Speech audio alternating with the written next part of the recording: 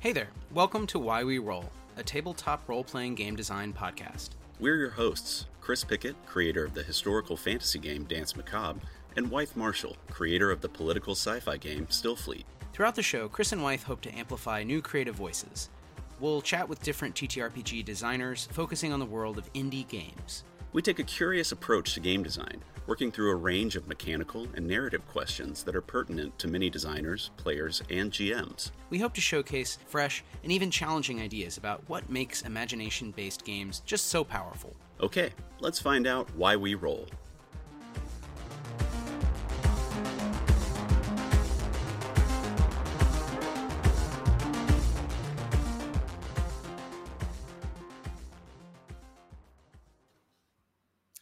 And we're live. All right. With Ethan Gouldini. Yeah, right. What's up, Ethan? How you do? All right, I'm all right. Hey, everybody. Chris, you wanna do a little intro of why we roll the show? Yeah, absolutely. Welcome back, hopefully, to Why We Roll. We're here recording, talking about tabletop role-playing games, the mechanics, the games themselves, why we make them, what brings us to them. And yeah, today on the show we have Ethan Gouldini, who is an illustrator and also a games writer, as I understand. Ethan Gould, good friend of mine. I really appreciate working with you over the years on many projects, but I know you're a big game person, a game aficionado, and you knew I was into RPGs. But it wasn't actually until more recently, still several years ago now, but that we started working together on RPGs. Thought I'd have you on. I feel like we have so much to talk about. Chris is also, an artist and medievalist. So I thought the three of us could have a great conversation about, what makes good or bad or interesting or whatever RPG art, and questions about genre. Those are sort of two big topics. But before we dive into any of that, Ethan, do you want to just sort of talk about your background, what you're up to, give folks a sense of who you are? Sure. My name is Ethan Gould. I often go professionally as Ethan Gouldini. I'm an illustrator and a writer. I usually just use the blanket term artist to just cover all the things. My primary interest is mostly in the sort of, I guess, when something is a symbol or when something is just a bunch of lines on the page, they kind of are basically the same thing in a drawing. And I'm really, really interested in that moment when the brain goes, aha, yes, I know what that object is. And like, how much can I get away with confusing that up until that moment of clarity? I really, really like genre fiction a lot. A lot of my illustrative output these days is genre fiction. It's sci-fi, it's fantasy. And like over the past couple of years, I've sort of had a renewed interest in those interests, which were very near and dear to my heart growing up.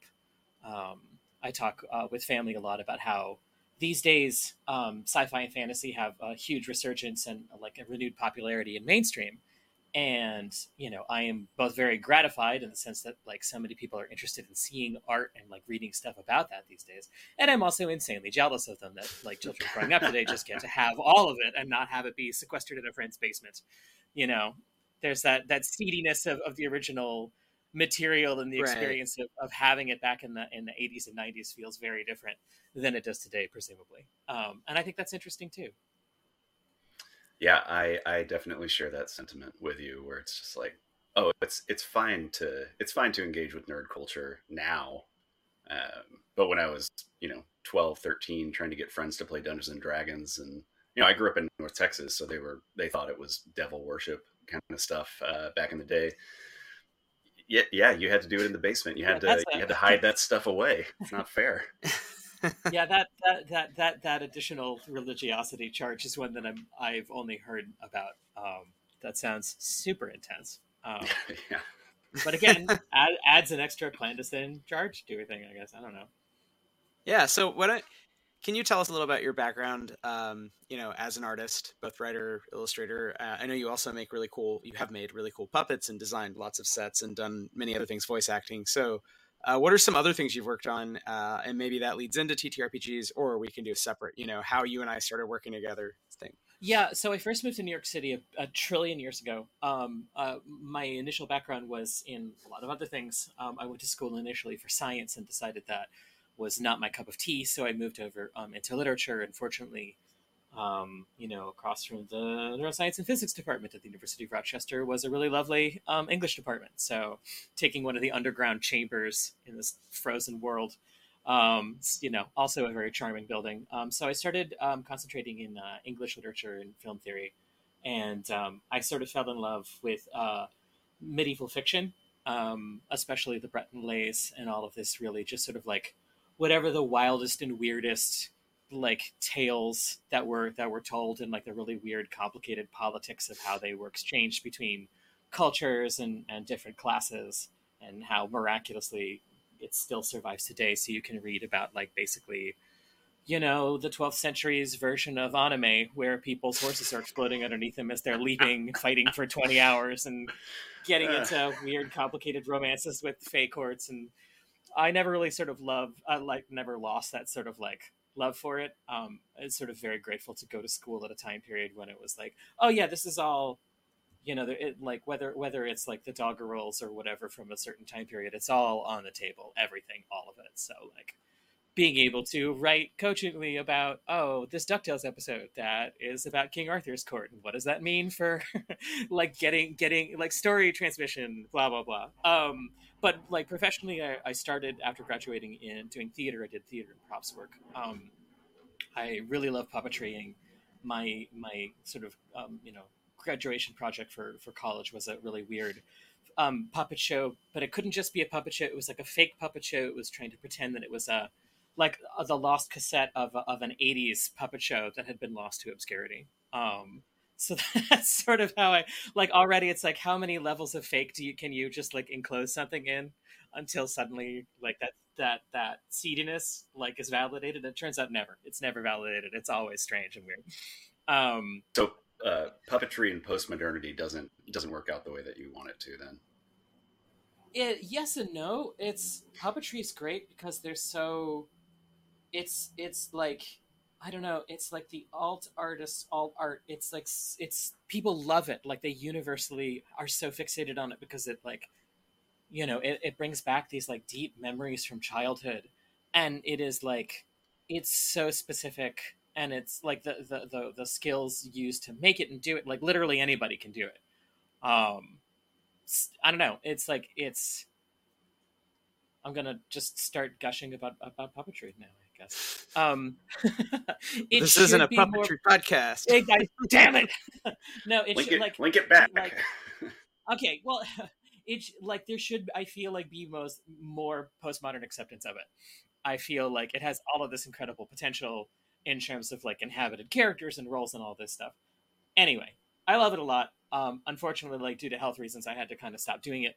And I've always been a drawer, and so I started doing more and more behind the scenes work and doing building, and then I started just doing illustration and 2D drawing art, and that's sort of where I've been mostly located since then. I think that drawing art and illustration are different disciplines, but they're pretty much almost totally overlapped. And illustration is I like my illustration weird, but it's been really excited to working on games doing it because it requires more clarity. Illustration, more than like fine art, does require this real clarity of intent. There have to be the people in the place doing the thing.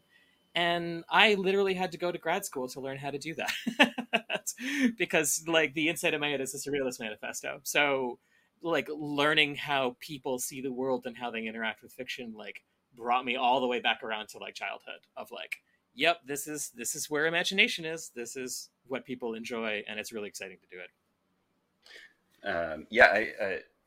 We'll bring this up later when we talk about some of the medieval stuff, but I love the idea of describing the lays, or like right now I'm reading through like the Chanson de Geste or de Geste. I don't actually know how to pronounce it. The French, cycles of Charlemagne.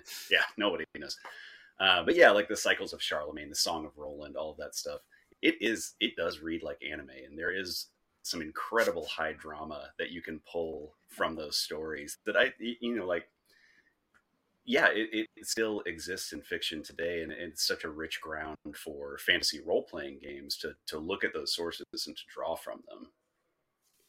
Yeah, I mean, and I think it's also the idea that's worth tapping into about some of the older source material, which like for me has never been as much as like I know Stephen Aubrey, our editor, also really loves like the Lays and the Arthurian sort of saga.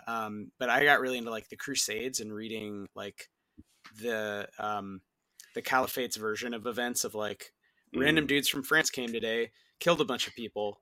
That sucked. So now we're fighting them. Here's how that's going. And like they're very sort of matter of fact, but it's very different. You know, it's not like a romantic saga, but it's still like very interesting. It's all about sort of heroic nobles. So it feels very Dragon Ball, very anime. Like I know what you mean. It's like such and such came onto the field, and then a long description of this like specific person from 1,000 years ago who was essentially just some, I'm sure, horrible person in chainmail with a big, you know, mace.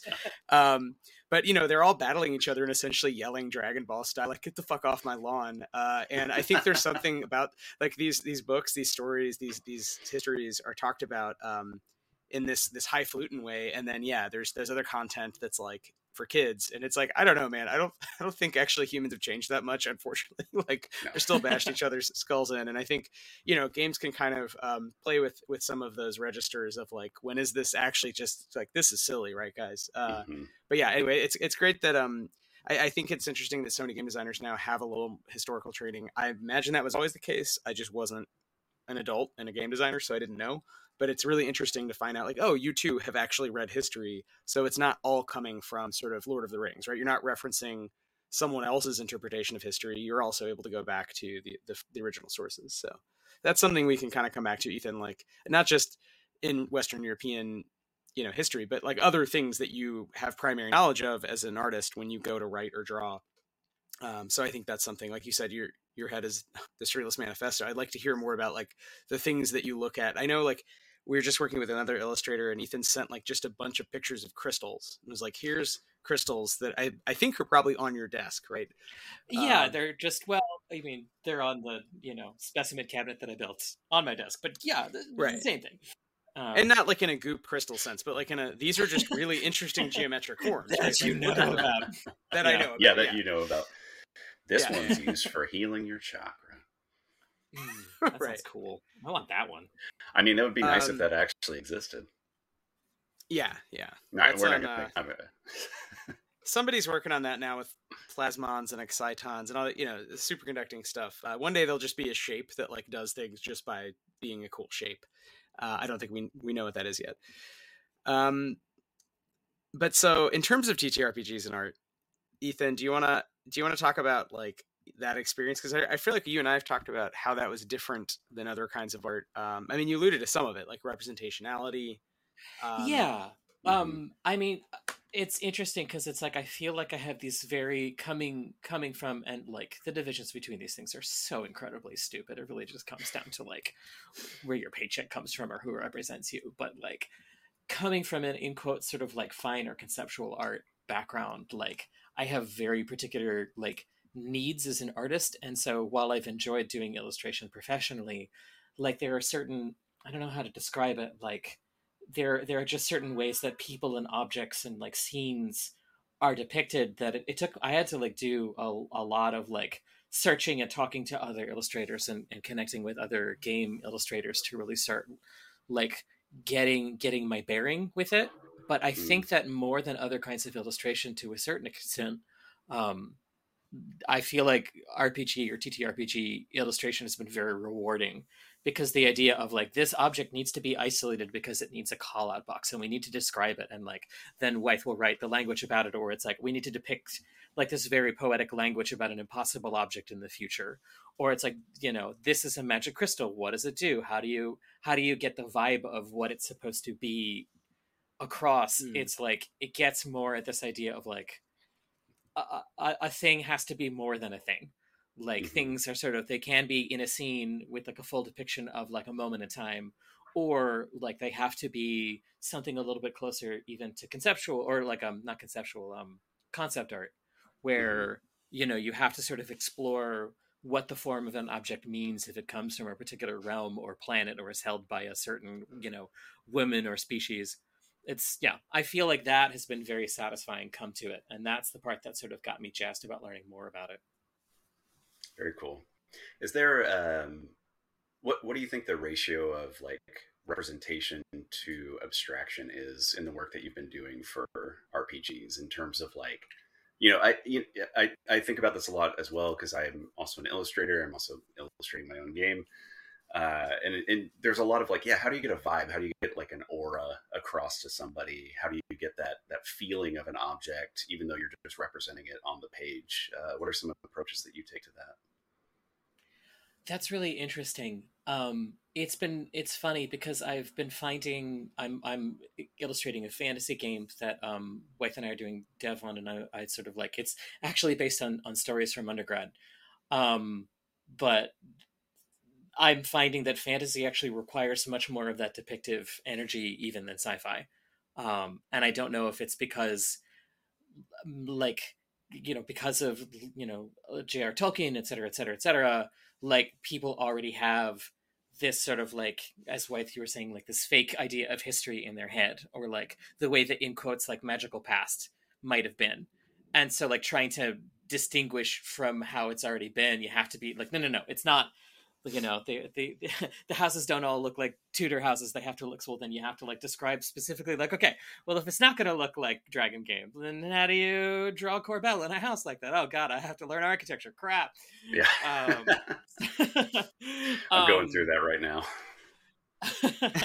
It and it's like, I think that with working on like Stillfleet specifically, you know, because it's drawing on like this very long tradition of sci-fi, and it takes place so far in the future, it's been a pretty decent balance of like coming at it with my understanding of technology and like landscapes and people as they are, and then being able to sort of like, I guess, futz with representation here and there. And like, I'm pleased to say, after like what, 2.5, 3 years of working on it now, like, things are finally starting to look like what they are.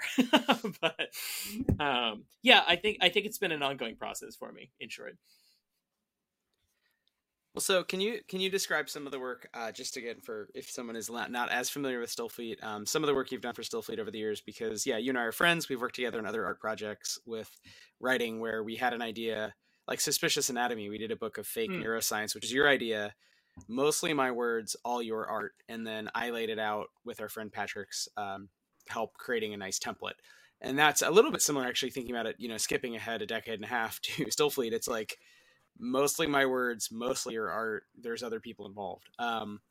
But again, you were coming to TTRPGs having played every other nerd game, but not spent as much time in that world, and thinking about how you wanted to work as a fine artist and what's representational and how does it play in the sort of game like didactic space of like learning rules for stuff or learning lore. Yeah.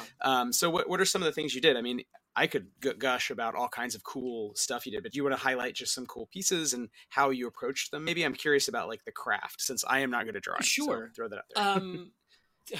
So I approached it like, I feel like there were sort of two processes. I mean, they're kind of the same thing, just in like different directions. One of the first pieces of art that I did for the book was what turned into the cover, which was the depiction of Spindle, like the big sort of galactic, hub, this massive spaceship, which just sort of hangs in space, that is the last refuge of humanity, put together by Question Mark, but then is used by like the Sinister Co. To connect all these different like other locations across the galaxy or universe, which is sort of the central tenet of the game, of how players go on ventures to do stuff, is they go through Stiffworks, these portal doors that a certain character class can activate, and then from Spindle they will go to other places. I really, really liked the idea of like, the theme of like an overarching, there is like, your boss is the bad guy.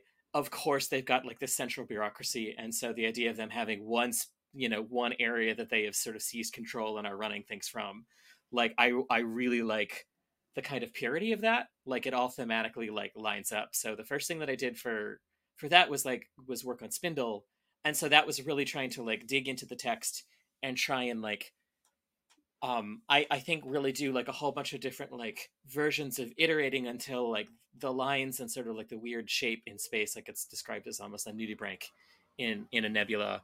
And then from there, did the sort of classic process of like starting to render and like do a couple of studies and finally hit on the thing that was like, I felt a good balance of trying to convey scale and like get at this really kind of grody, very retro kind of texture, for what the outside of a place that you're technically not even supposed to see the outside of as. So that was a very like pleasing process of like, you know, starting with a text, starting with the brief, starting with a concept, and then slowly iterating until it sort of like fit the bill, and then doing the rendering process. Um, for a lot of the other drawings in the book, especially the stuff that was like spot colors or just more value driven, I would start with the way that I have typically done lots of my drawing art, where I would essentially like treat a section of my physical sketchbook, or just like a file in Photoshop, as like a sprite sheet, and I would basically just try and fill the space with a particular idea. Is it bioorganic robots? You know, is it drones? Is it a particular kind of like, you know, melee weapon? And so basically just like cram every section of the page full of that stuff. And then like I've always found, and I think about this a lot, that one of my teachers in grad school would talk about, like when you start running out of ideas is when you start finally getting the new stuff, because it's like there's only so many ways you can draw a spacesuit, and there's only so many ways you can draw a laser gun, except that there are so many minute variations of what's possible that like when you get through like your surface, okay, everything I remember from like, you know, elementary school till yesterday, and then you start being like, oh crap, I'm running, like I don't know any more shapes for the butt of a gun or like the handle of a thing. And that's when you start researching stuff like, what does like a half musket, like I don't know what a musket is, I have no idea how it works. So like when you start hitting bedrock is when you start hitting Wikipedia. And like honestly, that's usually my favorite part of the process, where I'm like adding to that storehouse of knowledge of visual imagery, like because I've just run out of like the cheap signaling stuff from childhood. Can I ask Chris, does that resonate with your experience? Because again, I'm very curious how y'all work as pros. Yeah, I was about to say that hits the nail on the head for me as well. Especially working on Dance Macabre, it's like, you know, kind of going back to the I don't want to say false history, but kind of fantasy history that a lot of people engage in. We think about the Dragon game, we think about Tolkien, we think about all these things, and I think there's a baseline understanding of different weaponry, of different armors, of different, like you were saying, Ethan, architectural styles, things like that. But none of them quite like get really to what I'm looking for, which is like a lot of historicity within the 14th century specifically.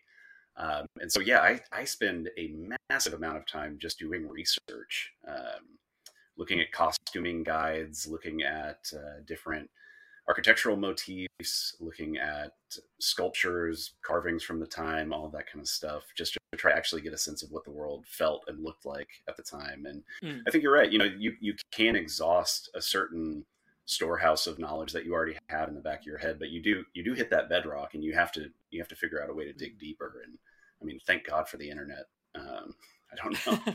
I don't know what I don't know what Gygax and those guys did back in the 70s. I mean, I guess they were just at the library all the time. But yeah.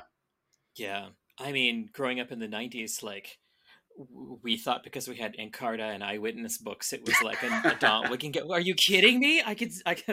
Encarta was just a game 10 changer. CD-ROMs. Encarta was a game changer. Absolutely. But it is like now it's like, oh. I was thinking this going back, like I listen mostly to rap, but I also listen sometimes to metal, and I was going backward in time, finding earlier like doom metal, like stuff I might like. Like today I listen to like Mastodon or Baroness, but like, you know, in the 90s there's a band Sleep that put out a bunch of great music before the internet, like right before the internet. And looking at their album covers, like all the song names sound very Tolkien-esque. They sound very D&D, like metal names, but the art has like a lot of like weed kind of motifs, and like it feels very almost like the wrong genre. But I was thinking about that actually. It was like, oh, right, these guys are writing before the internet. So like the culture they're exposed to, like they're probably just working with a tattoo artist who can draw and being like, yeah, what's around us? Like we're all smoking a ton of weed. So I don't know, like throw that in their skull. There's only so many like things you can use to represent sort of emotions when you're going for that representationality. It's easier almost to be very abstract. But when you're like, I feel like album art often follows the same rules, Ethan, that you've identified about TTRPGs, where they're like trying to do something very specific. At least like metal, right? Like metal's often showing some specific scary badass thing, and it's like there's only so many scary badass things. At the end of the day, every single album is some version of a skull with a pot leaf with like a blood drop. It's like there's only so many motifs. Yeah, I mean the album art for Sleep's Dope Smoker it's Dune. It's essentially Dune. If you look at the album art for that, it's like dudes in still suits walking over a sand dune. And their still suits kind of look like they have bongs coming out of the mask. Yeah, I think that. I like that. I think it's great. Dune, but with weed. Yeah, exactly. Yeah, it's Dune with weed. It's the perfect combination, really. It's like, what is it? The Jon Stewart thing. It's like, have you ever walked that rhythm on weed? Exactly. So, what are, I mean, I feel like, again, these are really just questions for y'all to talk to each other, but like, what are you working on? Like, Ethan, I know you're with the Sometimes Kingdom. That's a new game. It's more your game, and it's drawing on your lore, your stories that you and I are mechanicalizing together, playing around with the system I've created, and what do we want to change about it for a more magical universe? What are some things you're drawing? And then maybe that can bridge into Chris and some of the stuff you're working on. And just, I'm curious again, how do artists work, and some, differences or tips, or I don't know, anything that someone might find useful.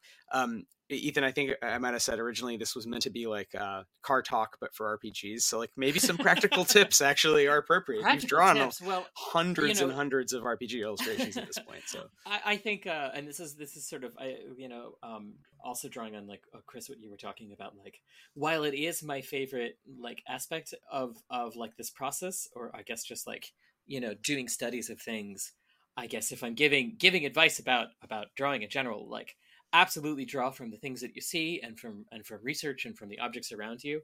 Like, it is very tricky to not get lost in the research phase. I have in the past with prior stuff. I mean, I've got pretty profound ADD, so it's something I'm always sort of wary of now. It's like, oh, like I'll just hyper focus, and then like, great, now I know what balustrades are and how Gothic architectures.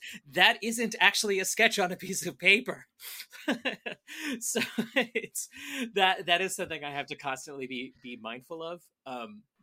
I've sort of been talking with my wife about stuff like that recently, about like, because she's learning Spanish, so we both have like piles of flashcards as we're like doing our respective like nerdery. And I mean, for me, I've sort of stumbled on a way that I feel like it's a nice balance of those two. Like if you're doing a study of something, like definitely keep it to one idea per sketch. If you've got a sketchbook and you're working on something, or note cards, there's so many different ways of doing it. Like I always feel weird about sketchbooks because I feel this real all-consuming need to fill it, which is ridiculous because you're supposed to fill sketchbooks over as long. Like that's not the point of the sketchbook unless you're selling the sketchbook. The point of it is to have some paper that you can throw in your backpack easy. Like, so I guess that's the second thing. Don't feel the need. Don't feel obligated to fill your sketchbook. Abandon a drawing if it isn't working out. Don't do a sunk cost thing unless you really, really like having a full sketchbook full of garbage, which has its own charm. Don't get me wrong. But definitely if you're doing studies towards an idea, or you're trying to learn, for instance, architectural things or weapons or whatever have you, like keep one idea per sketch, and then naturally your brain will shift gears and you'll start drawing the outfit for a person. Like it's this really wonderful, surprising moment where you didn't have to really push yourself or like climb that hill. Like if you just are trying to acquire ideas and like shapes and forms and stuff like that, really just do like one sketch per idea at a time, and then like the more complex stuff will just start rolling out like when it's ready. I mean, that's the same with writing. Like, Chris, I'm really eager to hear what you have to say, but like, it's the same idea with writing. You can get really lost in looking stuff up that then you don't do your own writing, and you're like, oh, that was a waste of 4 hours. I know so much about some random thing that happened 500 years ago that doesn't matter. No, I Ethan, I also have pretty rageful ADD that I work very hard. I work very hard to keep it in check. But yeah, it's no, I get lost in the sauce all the time when it comes to the research phase, and that's also something that I have to constantly pull myself back from, which is like, okay, do the thing that we have set out to do. And as a writer and as an illustrator, it definitely it applies to both. I mean, like, I'm Yeah. working on like a table right now of it's a D66 table of different items that you can find. And so last night I found myself at 1:45 in the morning, just like looking up legendary swords of medieval France and legendary items, and like who carried a censer, like who would have feasibly carried a censer that would smoke forever or something like that. It's just like, yeah, and you're right. At the end of the day, you have to kind of like take a step back and be like, this is cool, this is fun, but also I just have to do the thing. I have to put something down on paper, even if it's abstract, even if it's a sketch. Yeah, and I will say working with Wythe over the years has really helped impart that lesson. Like, for as much as you're saying you're, fall prey to that too. I feel like your ongoing philosophy of working, which is like, let's get something down on the page, Yeah. like as sort of like I've tried to like, by process of osmosis, like try and impart that to my own stuff. I will say also, if anybody is listening who is like on the younger side, do whatever you want, read until 1 o'clock in the morning, like draw something, don't draw something. It doesn't matter. You have infinity time. I'm mostly talking to other young professionals here. If you're like if you're up until like high school, literally just enjoy sitting up with that book that you stumbled on somewhere, or that article online, like, which is fun because it is fun. It's fun to do it. It's just a question. So fun. I think that's why one question or one thesis we have with a podcast is like, if you're doing it professionally, what's different, and that's, and to your point, Ethan, I think it took me a decade of, I was working a day job and then at night would be lost in the sauce with various mechanical invention and lore writing and like map drawing. Because it was fun and I wasn't doing it and it wasn't until I was like, all right, if I'm going to sell this, then how valuable are these different tasks? And then it's not immediately obvious, but it becomes, right, it's a heuristic that's easier and easier as you do more and more. You're like, all right, I roughly know how long it takes to write that kind of thing. You roughly know how long it takes to draw different kinds of things. So it's easier for us to kind of have a factory approach where it's like, all right, we know we want to produce end product, but we've talked about also building in the loose creative time too, where you really just want to have time to just fuck around and find out, and that's important. Yeah, play is important. It's an important part of creativity, whether you're writing or you're drawing or doing anything really.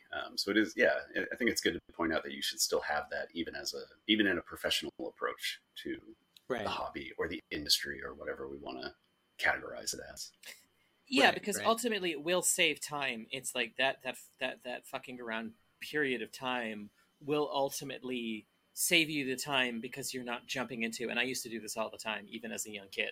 Like, if you jump into a drawing and you have a certain standard that you're trying to like apply to it, like, and you haven't at least done like a couple of little sketches ahead of time, you're gonna like have a real sore like eraser hand or whatever. Or you're gonna be pressing the backwards action button a lot.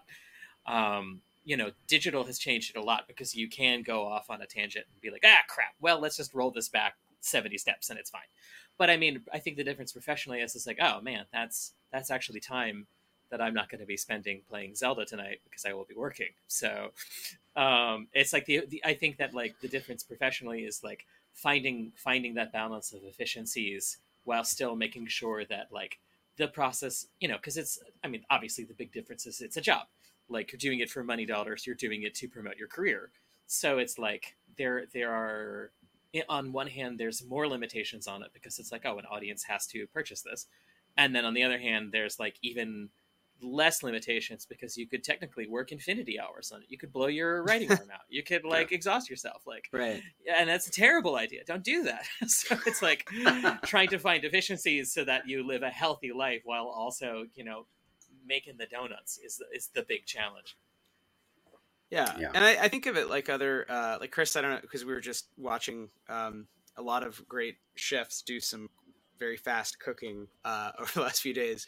And I think of it like that. It's like, there is an end goal. Like, people are paying to eat food. but there's also an artistry, and at a certain level, like you have to manage time and all these ingredients and like people's expectations, but you also have to have fun and be creative and do it a little different every time, or else it's not, or else it is fast food and it's not, whatever haute cuisine of some kind. And that some of that is a mindset, and some of that is technique, and some of that is years of training, and some of that is you're getting paid enough to have your body be comfortable in space, and you have enough sleep, and you can actually like do it physically. So it's not sort of like, you shouldn't beat yourself up if you don't feel you've reached that level. But I do think it is a mixture of setting rules about design in that most abstract sense of like design theory. So like when you're doing illustration, like you're saying, Ethan, like what kind of thing am I drawing? Maybe I do preliminary sketches of parts of it, or whatever you would do, the balletic movements, in space before you do all the fine shading, or, assign the contours exactly. And knowing how you're going to do it. We've talked about that before too, with like, are you drawing with a stylus on a pad, like a Wacom tablet, or are you drawing in a notebook or whatever? And I think writing is very similar. Yeah, you might, like, I outline everything for games now, and it's all sort of outline driven, and the outline can change, and I'll go back and change stuff. But it's having that approach of like, really, how long is this book supposed to be? Because one thing I learned is also people don't want to read 500 pages of lore necessarily. You can seduce them into that, but first they really want to know, like, what is this game about? How do I play it? Give me some tables for weird crap, So no time, planetfall. yeah. Everyone wants to be fighting a xenomorph like 2 seconds into every adventure, and they want to know what to roll. And you know what? I can't blame them. Can't blame them for it. Yeah, no, of course. So, Ethan, kind of moving into the Sometimes Kingdom, is that right? Yeah. Yeah, moving into the Sometimes Kingdom. Do you think that your illustration practice, or any of the kind of experience, your drawing practice, has kind of informed the design of the game, or any of the elements within the game? I mean, I know y'all are using the grit system, but modifying it, kind of changing things around. That's a really interesting question. I had a conversation a few months ago with a friend of mine, who is part of the scenic union in Massachusetts, and because I don't like do much theatrical stuff, because I'm very, like, these days I'm very COVID safe, because of like health reasons, and so it's sort of a bummer, because like I don't even do like props work anymore. But I've been thinking a lot about, and this is a conversation that her and I had a lot about around this sort of idea, is that like theatricality isn't necessarily just like an artistic discipline. It's also, it's like there's a very particular kind of like, I don't want to say vibe. It's a certain kind of practice where they're like, everything's kind of cranked up to 11, and it's like there's a certain artifice that you like apply to things. And I've been thinking about that a lot, because I feel like that's a certain kind of, it is a very kind of puppet show sort of like mentality, where it's like, I don't know, like there are tableaus, and there are scenes, there are things that are happening, but like how exaggerated can it get before it just completely falls apart? Like, what is the sweet spot of exaggeration where it's like, that is like ridiculous as hell, but also I totally believe that those are people who like have interiorities. I feel like for me, that's sort of where I want to go with it. I think, like, for the quick start, like right now, it's really just trying to like adapt the art style that I've just sort of generally like developed for tabletop games over the past few years, and like essentially putting more greenery in it. But I can see the sort of direction of it going. I'm hoping that it will go in a direction of like sort of the work that I was doing right when I came to the city. For one thing, I feel like I'm going, and I know this is also just because of the awfulness of like AI, and everybody sort of starting to reassess digital art a little bit. Like, I really miss drawing by hand, and I am going back to doing like sketchbooks and like starting drawings and scanning them a lot more, even if it takes a little bit more time. Just because like I find the process like more satisfying, and I think there's this sort of like gritty energy. Like, there's just something about the act of drawing something physically that kind of feels a little bit like a performance, and I kind of want to lend that to the drawings themselves and what the content is. So I'm hoping a little bit of that rubs off a bit. Yeah, I mean, I also think it's interesting because I've been so focused on sci-fi, and I brought Ethan into that into TTRPGs via sci-fi. And Chris, is something you and I've talked about a little bit before too, about like everyone likes all the genres, so it's not like one is good or bad. It's just like Ethan and I spent 4 years doing Stillfleet, and it was very sci-fi, and now it's like, all right, well, let's do the fantasy version. There's a couple ideas kicking around, but let's have at least a book that is set in Ethan's lore and world. And it's not like Tolkien-esque per se, but it's drawing on a few of the. I mean, magic is the big one, right? There's magic, and there isn't the same level of technology, although there's way more sort of industry. So I would almost say it's like a little bit science fantasy or like modern fantasy in that sense. But it's interesting going to that and back to the conversation about tropes and like what feels tired or whatever. It's like, all right, how are we going to approach our version of X? So there's a fighter class. Well, how is it different from every other game? How much do we want to change the rules versus how much does it show up in copy or lore or something versus, the art, for example, like, and the design, like how much can you communicate visually? Which is not something I think when I started Stillfleet, I was pretty naive about the possibilities. And like, I'd read all these books obsessively, but it's going back and reading them a new way. So like I'm always going back and looking through and just stuff I missed, filling in gaps of like this great game Rain that I'd never read or played from probably like 10 years ago. But just going through other games and being like, how are they communicating, the big ideas that work? And when does it feel flat or sort of, generic? And I don't know exactly how to translate that to illustration, but it's something I feel like Ethan, you and I talk about a lot.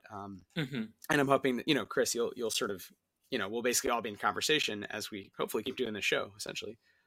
So yeah, I mean, with SK, so the status of that, we have a quick start coming out.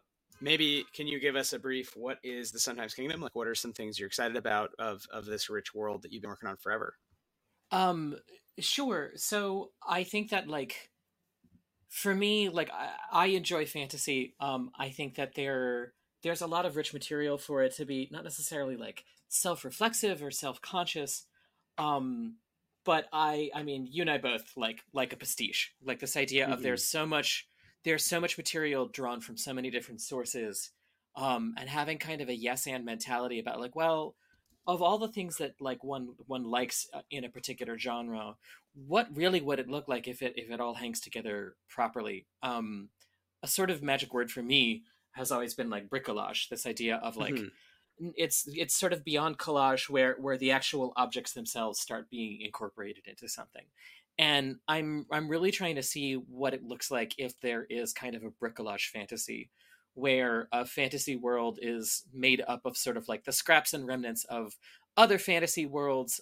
It's gone through like, your standard kind of trope of like, oh, there was a disaster in the past and things changed.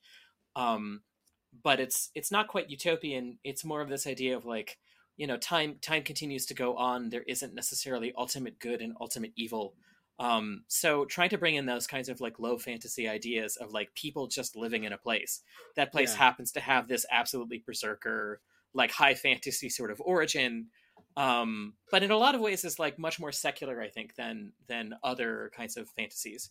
So I would say I think what I'm hoping the Sometimes Kingdom will be is kind of like a bricolage secular fantasy about people living their lives in a place where magic is ridiculously overclocked. Yeah, I mean, it's fun. It reminds me of what we were saying about medieval times and what's changed, what hasn't changed, because it feels like a setting where you have ridiculous magic, but it hasn't necessarily, like, it still feels D&D like. And I think there's something fun about that, in the same way that like as technology has increased, a lot of tensions have been heightened, to use social science language, but it hasn't, like, AI has not either ruined our world or made a utopia so far, right? It just seems like it's heightening existing It's just problems another piece of complexity. Yeah. So I think you can see magic in that same way.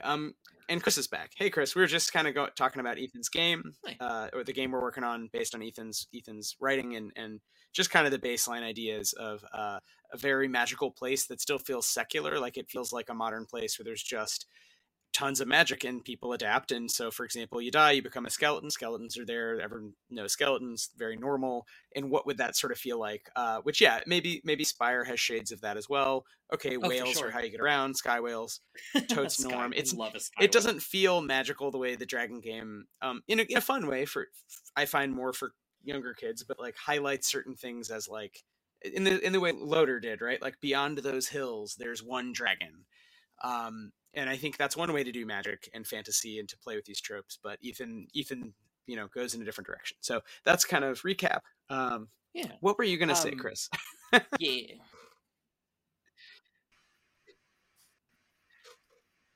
Very nice.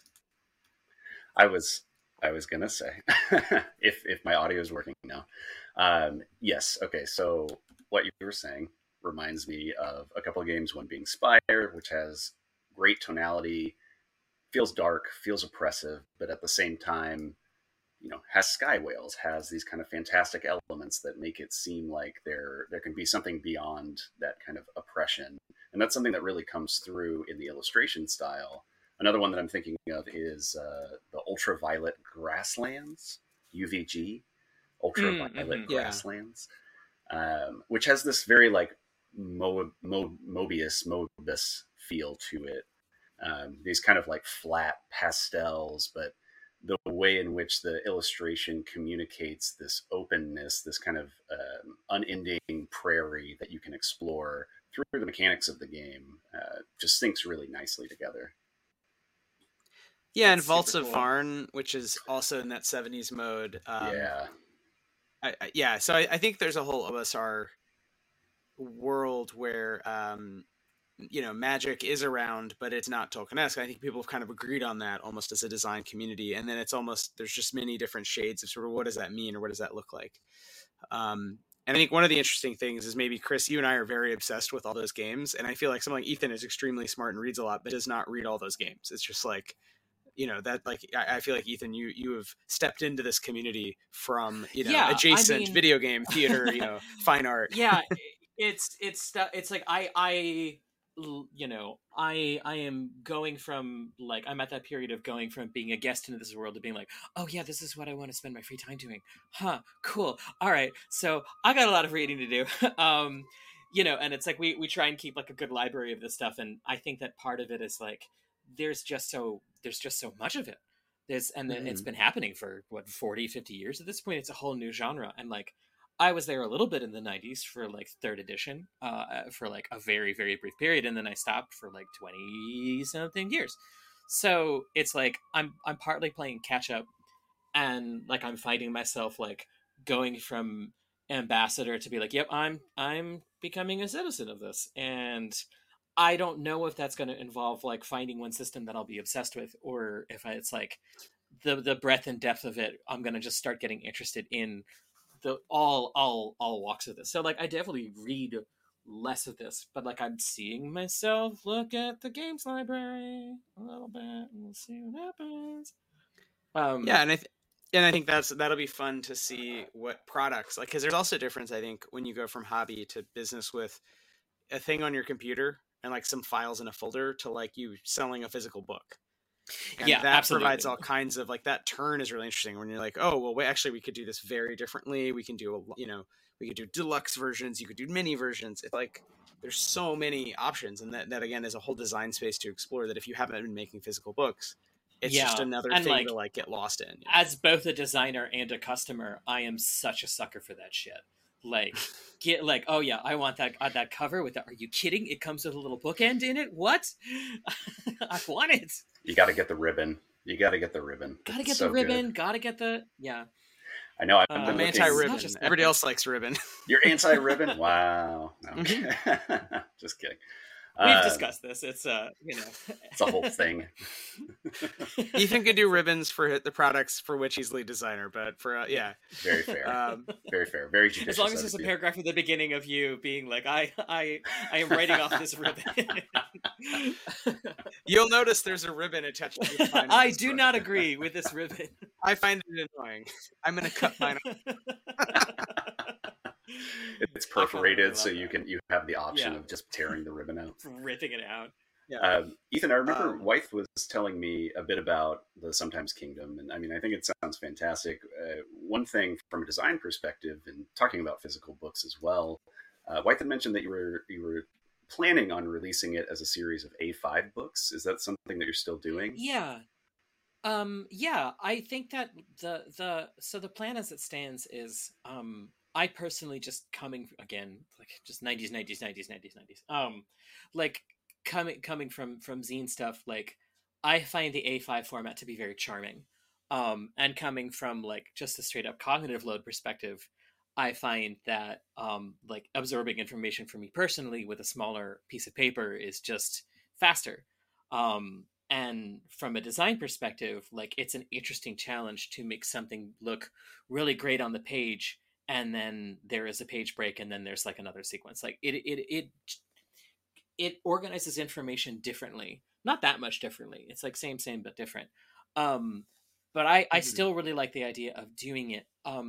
The sort of main conceit of the Sometimes Kingdom is that there's this world called Seasons Keep, which has been around for a long time. It's the classic sort of like secret fantasy world, right behind the magic door. And it's divided up sort of roughly into like where the seasons are places. So there's different islands. There's the winter island of Interheart, and there's the spring island of Springside, and the summer island of Summerside, and the autumn island of Copia. But like, and the magic system is very ecology and like territory based. So the schools of magic all sort of roughly line up with it as well. Um, but there's this idea of maybe that isn't actually how magic is organized, and so there's all these untoward effects that happen. So if you're doing winter magic, there's this blood price. If you're doing summer magic, there's going to be like all of these like bizarre outcomes that'll happen because it's very easy to overclock it, et cetera, et cetera, et cetera. And the names of the schools actually harken back to like what the islands were named before they became Seasons Keep.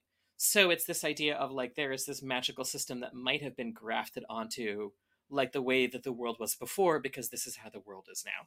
And I think that that's really interesting, where information like doesn't really fit the thing that it's symbolizing. And in a magic world where like knowledge is literally power, like what does that mean? Like the thing that is symbolized can be the symbol, like because it's magic. So that is a really interesting and kind of dangerous idea about like what is information in a world like that. Blah blah blah. But like I really want to like I think have each of the seasons be released as their individual A5. Like I'm sure eventually things will be compiled and we might do like a larger book at some point, etc. But just having it more like a digest where it's something that you can like collect, and each one like will hopefully be easy to read and like have a like chain of design like that links them all together. But like they can also like there can be variations, there can be differences to try and get at that like game feel of like, oh, these islands are very different from each other, and those magic systems that they have might be different even at the design level a little bit. Yeah. So that's the hope. We're sort of still figuring it out, but Nice. Yeah, I think that having each island confined to its own A5 book does a good job of communicating that. Where it's same but different, like you're saying. It's separate but connected at the same time. And White, it's funny. It's funny that you brought up Vaults of Varn earlier, Ethan. I don't know if you're familiar with this. It's like a science fantasy. Mm-hmm. I guess I don't know. Would you describe it as like a post-apocalyptic game? I haven't actually played it, but I own. I would say it's very similar to Ultraviolet Grasslands. Yeah, they're both OSR clones. They're like and Electrum Archive. I think those three jump out to me as the premier. Like the way that Karen and Knave and Into the Odd are like generic. I guess those games, Electric Bastionland, are less generic. They're like it's still basically just D&D, but it's all tables of weird crap. But yeah, it's like a desert kind of with some big cities that have water, and that's the main sort of resource.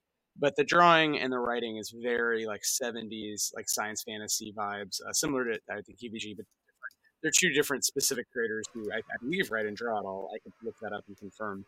Love to talk to those guys, but personally love their work. Yeah, I think Ultraviolet. Well, I don't think that Luka Rajic does the illustrations for that, but I could be wrong. Okay. I could be wrong, but I don't think that he does. But Vaults of Varn is also released as a series of A5 zines, right? So it's kind of the same thing where there's this like iterative publishing that happens. No, Luka Rajic does do the art. Oh, he does? Okay, good to know. Very cool. Oh, cool. Yeah, and I think this series, I think with SK, because I liked with Stillfleet, you get all the rules in one book, and it's a kind of bigger book, but then you have all the rules, and you have all the lore, and you kind of just could play with that book. And then other supplements are like adventures, they're adding, worlds. But I think for the idea of Sometimes Kingdom would be some version of, I mean, and the grid system eventually will just give away kind of all the rules, and then you could play the games, and it's more like you're getting specific. Like there's another OSR mini book called Ruiner that's quite nice and short, and it would be interesting if each setting was just a 1 A5 short thing with like tables, illustration, lore, and then you could go around these islands, and you could bundle them as a nice like package, which I think as a product is really really really different, but really really cool, compared to one huge letter size like omnibus rulebook, which again I don't think it's like good or bad. It's like these are just different ways to approach like design and information design. Yeah, what do you put on each page? So Yeah, I think it'll be cool to keep it fresh for us by like doing new stuff. I don't know. Yeah, I think so too. This is also bringing to mind for me Dolmenwood, which is on Kickstarter right now, which originally started as a series of modules of adventures for OSE and other, like BX clone kind of games. But I think they've created their own system or clone of it. And the way that they're releasing the Kickstarter version, at least, is that you have kind of like a thin basic rule book that lays out all of your mechanics. And then you have a settings book, and then I believe a monsters book. And the setting book is the larger of the three and kind of lays out the more detailed setting that you have. But that being said, yeah, as a product and as a consumer, that's something that I definitely want to buy. It really speaks to me. And I could see that working for Sometimes Kingdom as well, where it's like, yeah, you can buy them individually, you can buy them as a bundle, all of these different ways of going about it. Yeah, I don't know. I think it's really cool. Yeah, I think, one thing that like internally, like on design team for Stillfleet, the thing that we all sort of like really geek out about is, playing around with diegesis and the idea of design being like internal to the world versus like what is necessary to have a pleasant experience reading and like absorbing the game. And I think that like a nice thing about fantasy, especially if it is like, more modern fantasy, is that like, I think part of the reason people are drawn to those ideas of like modern fantasy is that there's so much ephemera which isn't used anymore. Some of which we grew up with, some of which predates us by years, decades, centuries. Everything from ex libris's to like commonplace books to like design tables to like all of that stuff it's such a fabulous way of encoding information, and there's so many different varieties of it, and it's so fun to have it and experience it. So I feel like that's the kind of thing that like on a longer timetable gets me really excited about doing something like fantasy, where there's this opportunity to, it's like, oh well, if this is going to be like a charming world full of charming magic, some of which is terrifying, some of which is cute, some of which is like bloodthirsty and scary, and some of which is like just a cozy autumn afternoon foraging for mushrooms or whatever. Like the breadth with which like different design elements can be brought to bear on that has like such a long pedigree and timetable that like you can just draw from like all of these different centuries to do it. And I think that that's a really cool sort of like envelope for a form factor that you really can't get from other genres. Yeah, I would agree. I mean, I've been looking at a lot of illuminated manuscripts and codexes recently, thinking about the layout of those books and also thinking about the labor that went into it, which was insane at the time, 13th, 14th century, doing everything by hand. But there is an interesting way in which they communicate information, which is very terse but long form at the same time. And I've been thinking a lot about how I can incorporate that into my game, into Dance Macabre, at least for like frontispiece kind of things, as a way of introducing the historicity, but also getting just, again, the kind of like vibe or the feeling of being in that time and space. Yeah, historicity is such a great word. It's like, you can't prove it didn't happen. And like, I mean, that's what really drew me to medieval source texts in the first place during college. Aside from the fact that I had a friend who was really deep into Arthuriana, and it was something that we could just like talk about. Like beyond that, it's like the source material itself is also like apocryphal and inaccurate. Yes. It's like Geoffrey of Monmouth didn't know what he was talking about, and it's so great. It's like, oh, that is a foundational text of this. Wow, there's a lot of giants in this. I'm into this. And they were real. They were real. Yeah, fake history all the way down is really great. No, I was going to say I like that at the level of mechanics too, where you can sort of say, "This is how we do this thing," and then you can have like another level, which we do all the time in our games, like, "Oh, but if you could also do it this other way we thought of," and they both work, and these are the effects. They're kind of branching pathways where, as opposed to rule books where it's like the feeling of correctness and am I doing it right, and really militating against that. I just want to shout out again that game Rain that I was reading. I think Greg Stoltzer, I think the guy did Unknown Armies, has a great sense of that, where there's a lot of rules where it's like, or we also tried it this way and this is pretty fun. And there's kind of lengthy explanations of like the probabilities, which like I don't get too into the math myself, but I appreciate that someone was really laying out the world, almost like annotations to someone else's work, even though it's the same author, just revisiting it and being like, this thing that's not even true. Yeah, it's like the Royal Tannenbaums. This presupposes, what if it didn't? Right, yeah. Chris, what were you going to say? It sounded like you were about to. Oh, I was just going to say, going back to the historicity thing, we were talking about that with bestiaries just this past weekend. I don't know if you remember, we were talking to Penny, our 12-year-old friend, about bestiaries and like the origins of owlbears and things like that. But just like where it's like, these are like 5th, 6th, 7th, 8th hand accounts that are translations into the French from the Latin, from the Arabic, from the Greek, from the Persian, and there's just this like morphing of history through that time period, which fantasy does do a really beautiful job of kind of encapsulating, for better or worse, whether it's Tolkien-esque or something different. But mechanically speaking, I do think that there is a tendency in the OSR to be like, these are the rules, but if you don't like it at the table, just kind of make up your own thing. Do whatever you want here, which I really like and appreciate. Yeah, and I think the feeling in some games that to me that was a gripe I had with D&D as a kid is like it's like, wait, are there no historians in this world? Like, can't I just look up like why is everything new? Why is everything buried in secret? Mm-hmm. You think the OSR, like Vaults of Varn, which I've more recently like read, does a good job of kind of explaining that diegetically. Like, well, no one's really sure of anything because it's a sort of a post-apocalypse, which feels more like the Gene Wolfe books. It feels sort of like okay, that like the magic could all actually be nanotechnology or something. Who knows? Yeah. Like we've lost the word for it, so it's all just magic now.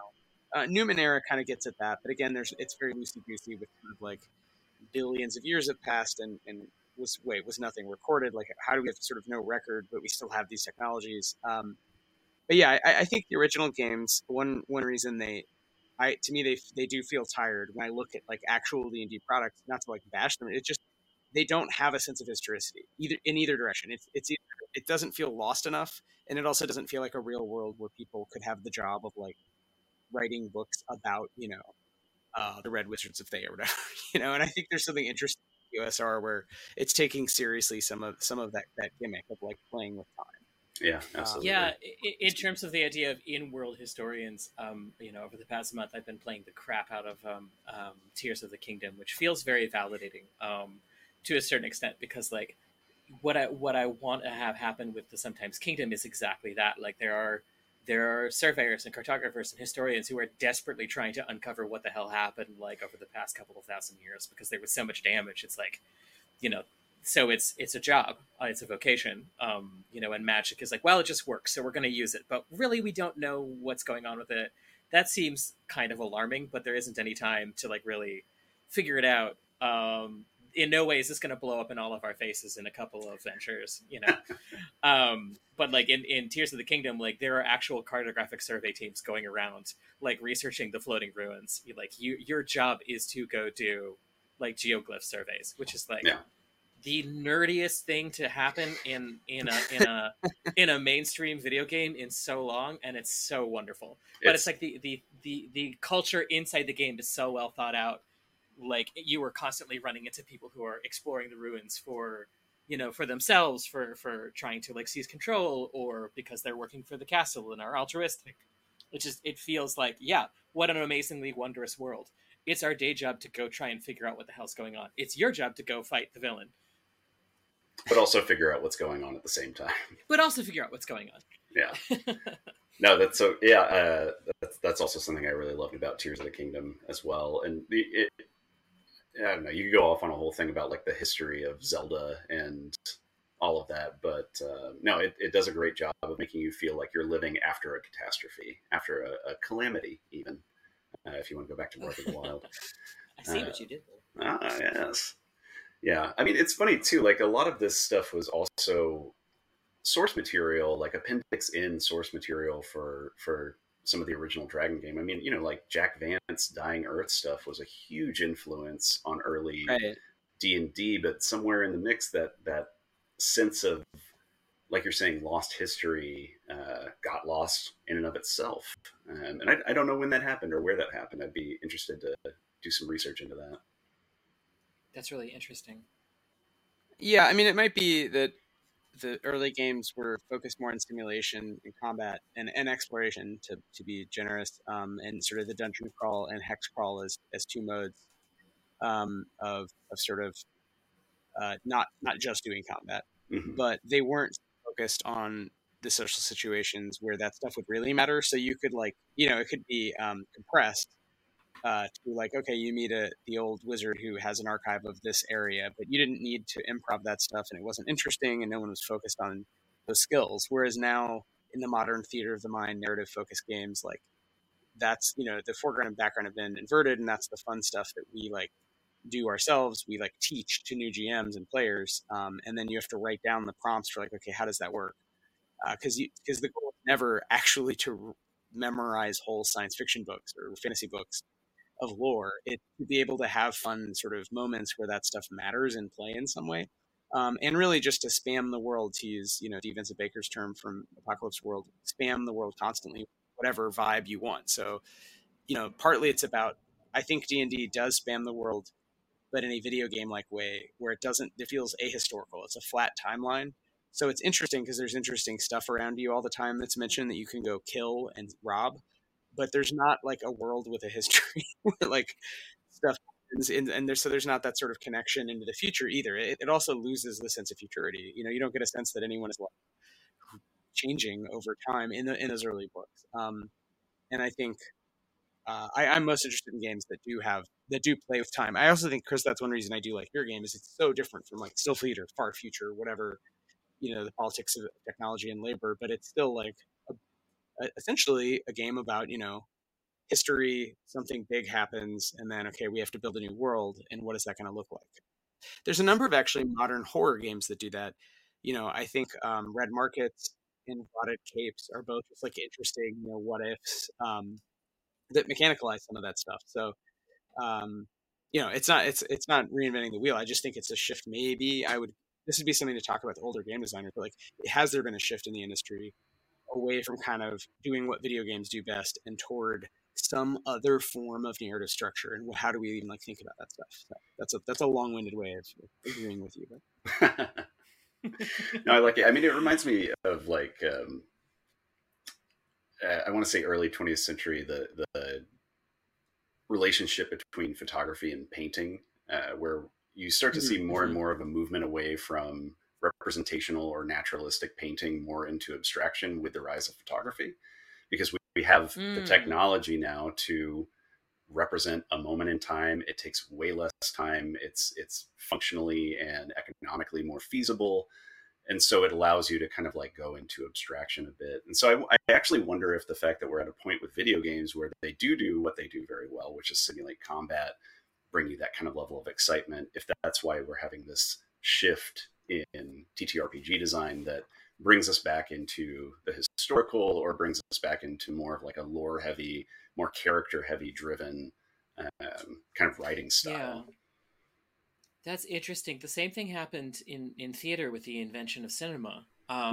Like like absolutely lavishly gorpy, like, traveling theatrical shows. Like theater had a chance to be stripped down too after cinema, because there was, that tension of like, oh, we could do even more, we could do even less. We don't know. Maybe they're both the same thing or not. But then having theater become more abstract to a certain extent, less reliant on like massive like set and showpieces. Don't get me wrong, I love a massive theatrical set and showpiece. I just want it all. Like I want the conceptual and I want the giant puppet gorilla. Well, and sometimes it's teaching the audience too. So like, I mean, that's where you get these interesting with modernism. You get Beckett and Brecht, right? And so you have plays which are right before you have Chekhov, or whatever. You have like the height of like modern theater where it's stripped down, but it's very realistic and the emotions are realistic. And even though it's stripped down, it's like a table and two old people arguing. You don't need to teach the audience. Like they get in there and they're like, okay, I get it. Whereas when you move to Beckett, it's like, wait, it's a homeless guy in a trash can, like ranting about like slowly decaying for 3 hours. And it requires more of a leap of faith. It requires almost new tools to enjoy it and really kind of zone out. Maybe edible helped if those had existed in the jazz age.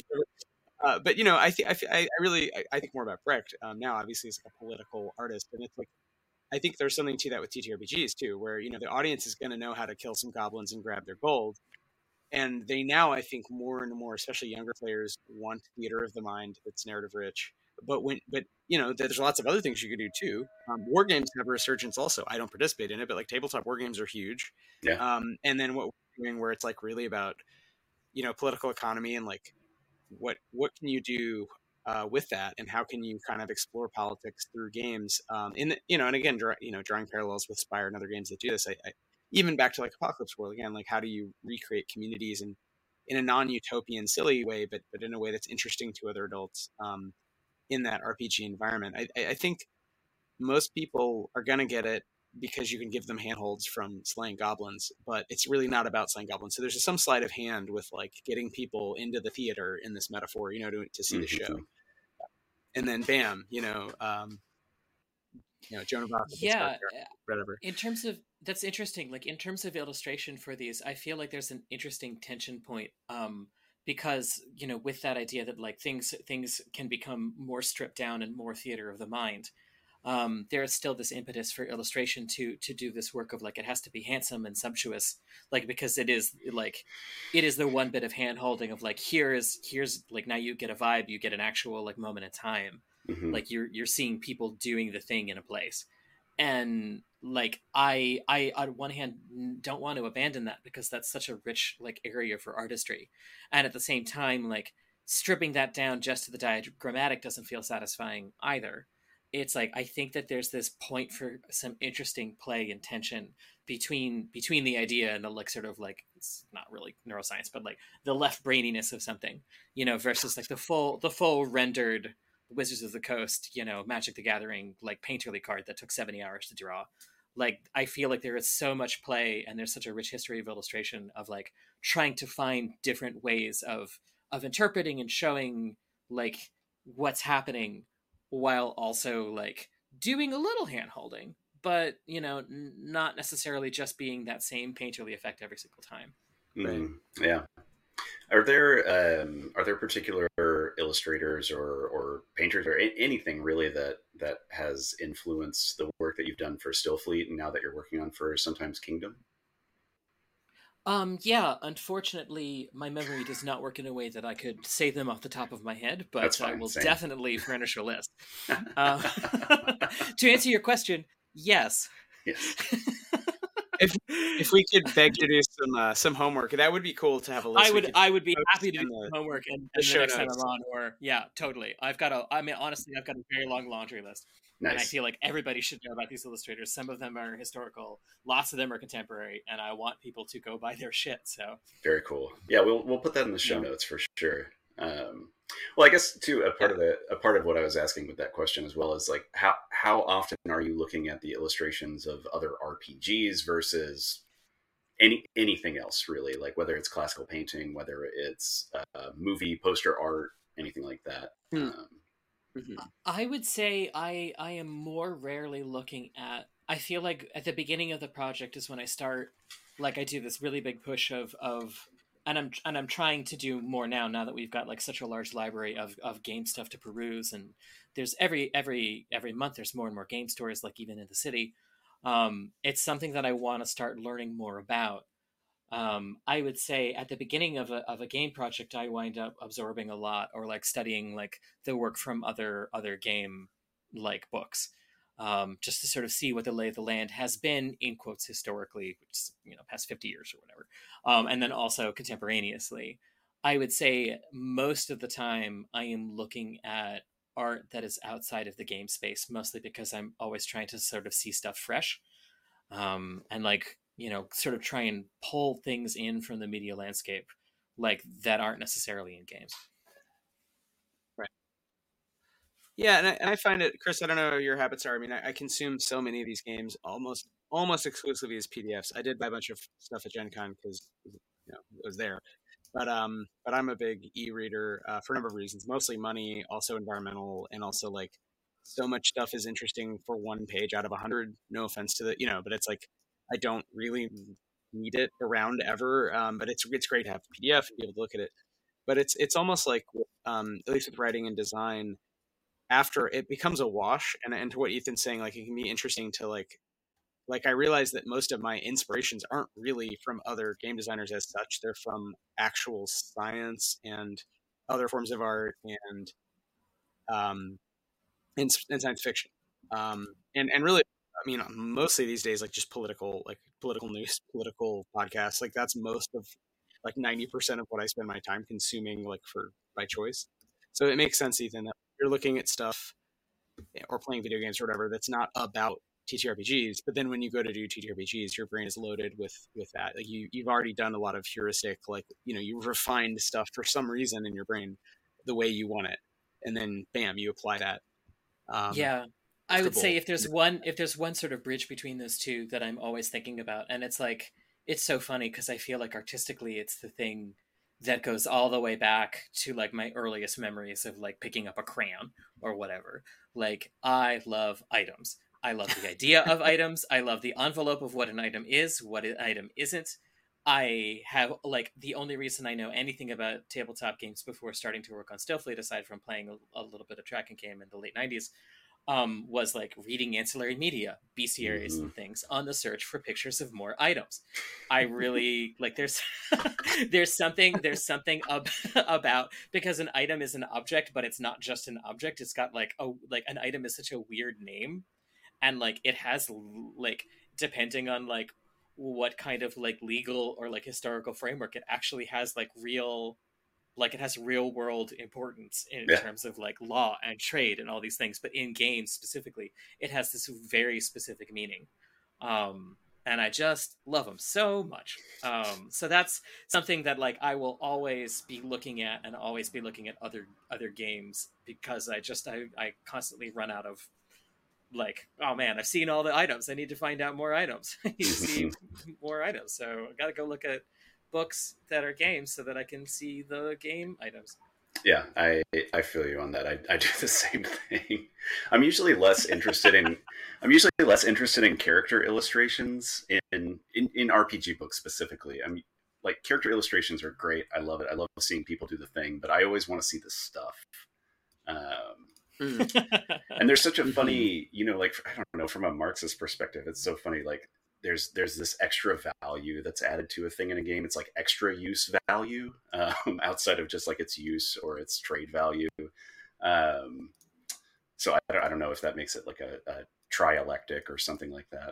But yeah, there is this extra weight that is infused into items, especially when you're thinking about tabletop role-playing games or video games or anything like that, really. Any similar media, there's a deep appeal to that I also lavish in, probably more than I should sometimes.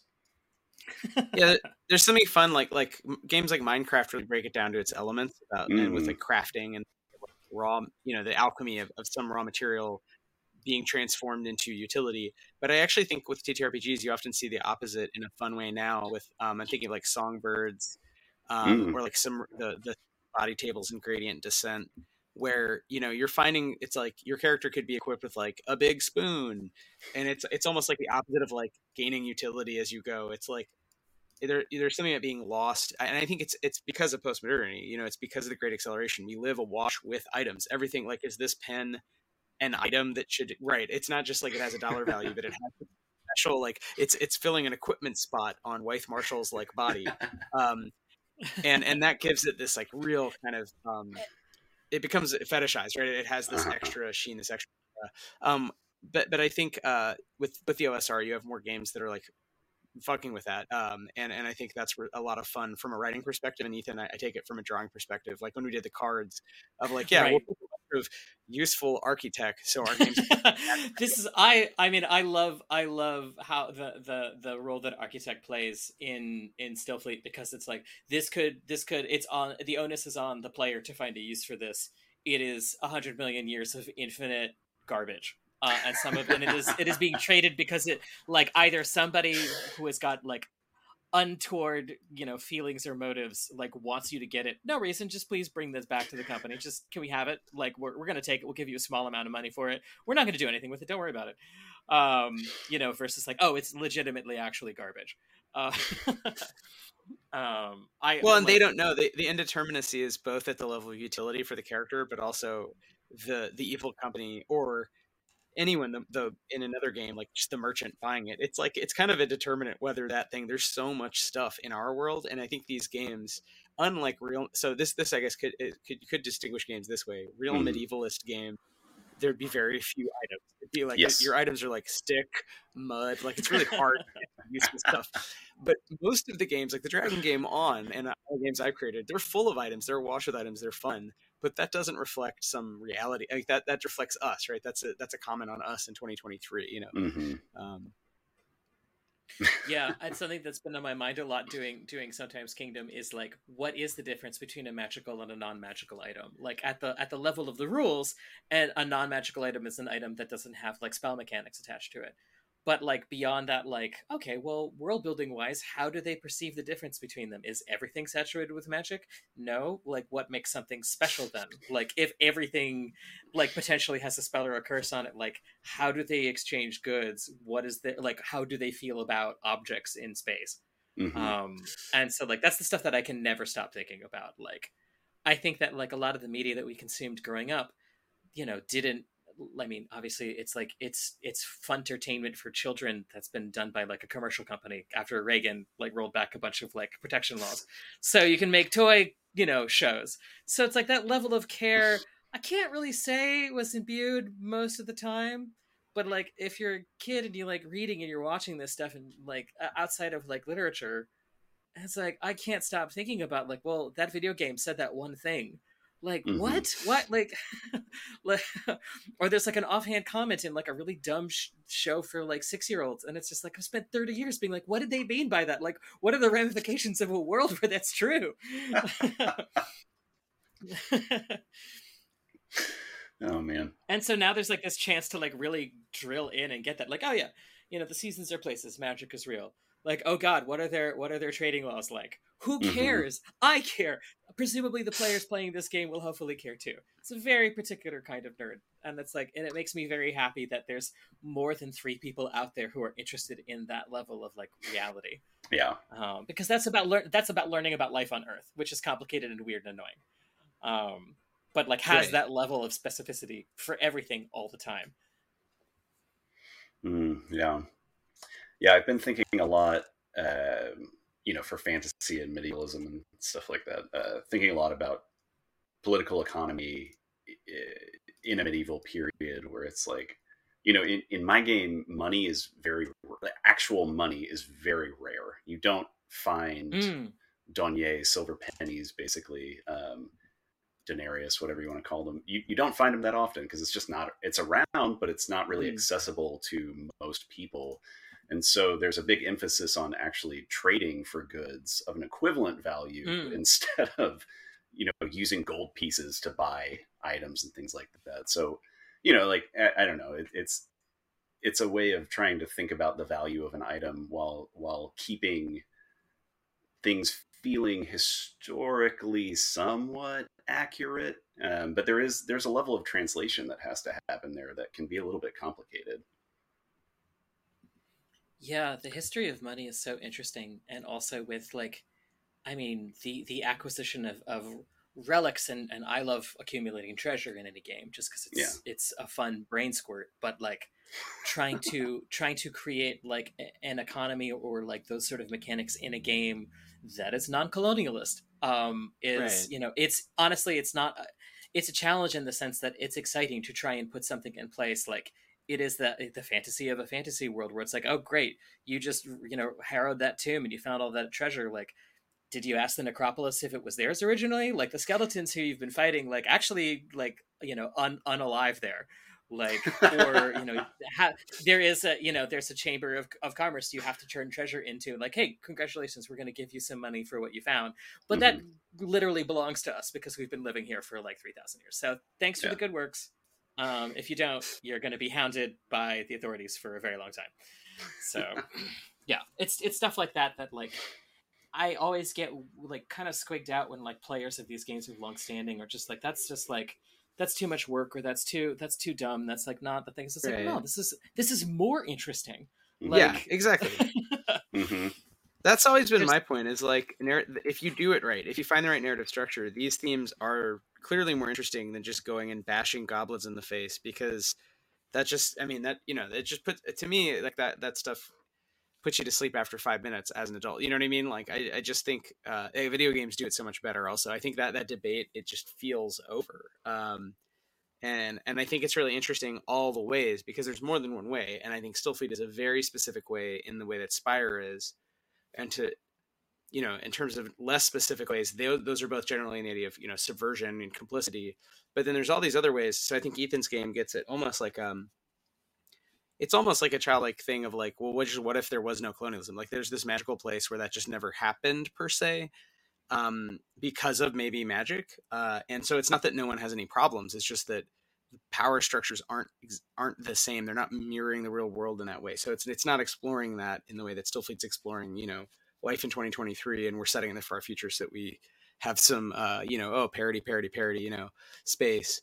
But another game that our editor, our longtime collaborator, Stephen Arbery, our friend, is working on is about, what if you're in historical Western Europe? So that's another conversation we should have, Chris. But the Dukes of Burgundy want to do it differently. And like, could Europe have gone down any other path? Is there any way where to have a state that isn't evil emerge out of that world? And I don't know. It's very incipient, but it's an interesting provocation about like a historical game. There's no magic, that tries to specifically explore those what ifs. And is there any way to do it that doesn't just sort of come to the conclusion, nope, they were all just, horrible, or like, I don't know, what does it take? Like, we haven't, it's just, anyway, so it's your game again, also, I think is sort of, it's like the zombie apocalypse thing, right? The zombie apocalypse happens and that gets rid of some of the tensions within capitalism because, well, there's zombies everywhere. So yeah, you got stuff to worry about. You got bigger problems on your plate. And I mean, that's actually, I was talking to Steven this past weekend about why Dance Macabre is set where and when it's set. And for me, something that Barbara Tuchman, it's in the 14th century, right? And something that Barbara Tuchman talks about a lot in her book, A Distant Mirror, which is a fantastic history book. I've talked about it before. I'm going to talk about it again because I love it. But something that she talks about a lot is that by the middle of the 14th century, you begin to see the kind of like sprouts of modernity. You see the sprouts of capitalism starting to form, individual thought, individual philosophy, things like that, especially after the Black Plague ran through Europe.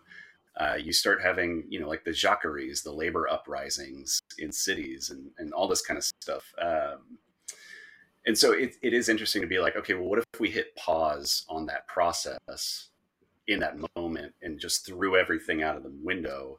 What would the world end up looking like from there?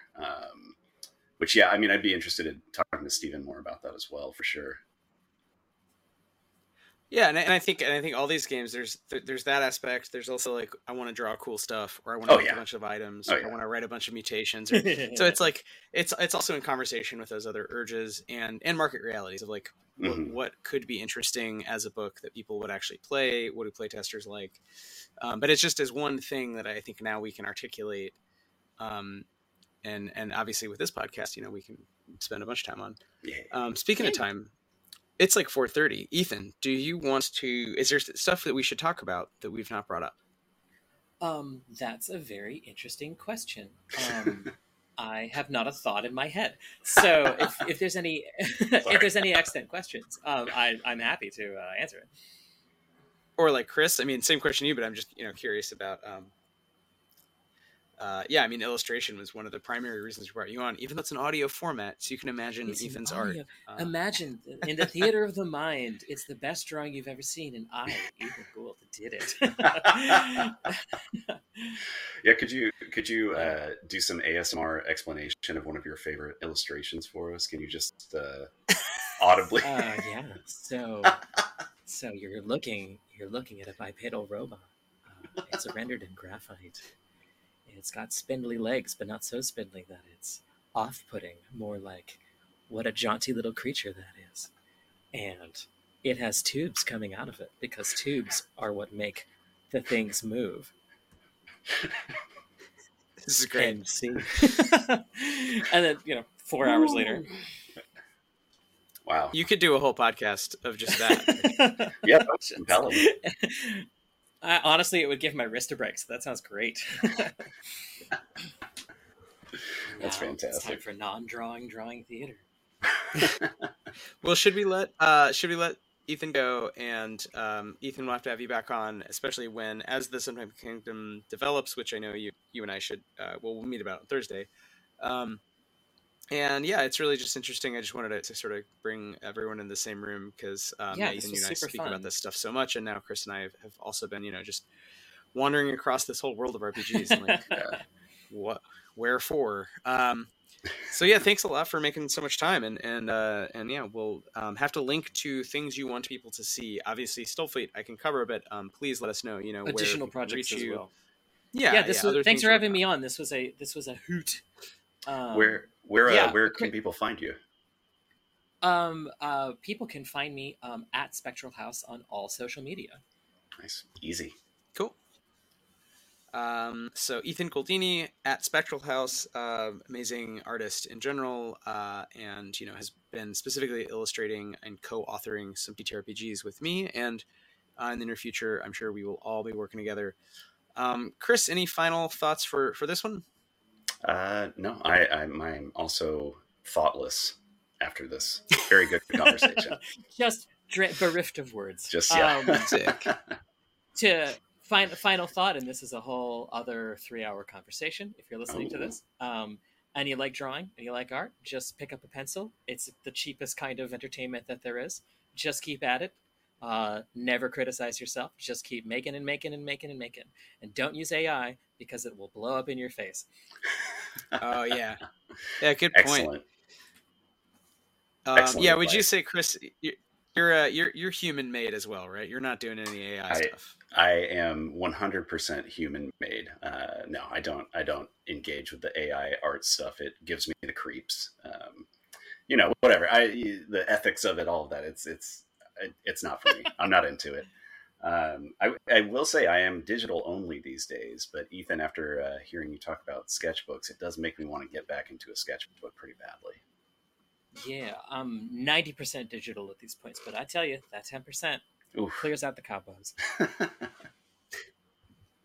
Yeah, I also go back and forth. Again, more from a writing and speculative cartography perspective, but I try to write on the computer because it saves me so much time. I'm still typing up. I wrote a whole book in a notebook by hand and was so proud of myself. And now I have to type it up, and it's great for editing. It works really well, except that it takes like 15 times longer. So, but yeah, I love that advice, Ethan. I really love that advice. Beyond AI, which yes, fuck AI, but just had to just get my digs in. Yeah, no, but if you want to draw, just draw, right? And don't beat just yourself up. Just have fun. Yeah. And any advice for RPGs specifically while we're at it? Yeah, my advice for RPGs specifically is if you've played them at all, while you read and while you play them, and you'd like to draw stuff from RPGs, or you'd like to do that sort of work, pay attention to how you're feeling when you do very particular things. It's when we think about crunch and fluff being so different from each other, but really crunch gives you feelings also. Think about the things that are feeling, and then start to think about how would you convey that feeling in art. That is, I'm laughing a lot because of that last note, but that is very good advice. Very solid. Yeah. And anytime y'all start talking about speculative cartography again, I'm in that conversation. I was going to say that's got to be an episode unto itself. Yeah. Man, yeah. I think one thing that binds all RPG nerds together is a love of maps, like a deep, abiding love of map making and map reading, which I don't know what that says about us as a community, but I'm into it. I'm here for it. Yeah, and I also think that's, again, thinking of my evil business hat, trying to make a small business work. But we have all these friends we've been lucky to make in the speculative cartography world who are really generating a lot of great content, mostly consumed by 5e D&D players, but they all are smart and look at all kinds of source material and play different kinds of games, and it would be interesting to kind of pick their brains. Coming from the other direction, because I think Chris, you and I, and now Ethan, we're coming from that more OSR like zine, world. Yeah. But some of the people doing really great work today are doing very slick stuff for people who are 99% are using them in D&D campaigns of some kind, but which is just not how. And we've talked about it, and I think we've agreed on our team. We just don't even want to compete with like the battle maps. Like we just don't really do that. Right. So I do all our regional maps. Because I think it's fun. Really, it's just a relaxing thing for me. And then Ethan does the other art, and I think it's just interesting to think about the people who are doing those, like that whole VTT world, which we're now stepping into since Stillfleet will be on Alchemy. But yeah, that is another conversation for another day. Speculative cartography, battle maps, those are great topics. We should definitely have more about the Sometimes Kingdom. Yeah, we should have some sort of like. We should really do a panel at a con about like medieval games, like actual historical stuff. Yeah. Just saying. I would love that. Yeah. So, anyway, that's all to say. Thanks for joining us, Ethan. And, can't wait to talk more. So I'm going to stop broadcasting today, but we'll be back. Chris, are we doing this every week? Should we say that? Not that, just when people tune in. Yeah. Let's say that. We're going to be recording every week and hopefully releasing on a weekly basis as well coming up. Yeah, starting soon. Yeah. So every Tuesday at 3 p.m. Eastern, we'll be live on Twitch, and later we'll put up podcast versions and VODs on the YouTubes. And if you design games and you want to talk to us about designing games, specifically TTRPGs, hit us up. Mm-hmm. All right.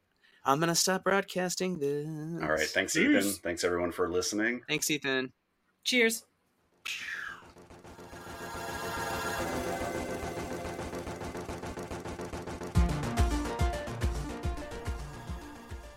Thanks for listening to Why We Roll. Our theme music is by the brilliant Sam Tyndall and Arpline. If you enjoyed the show, please subscribe wherever you get your podcasts.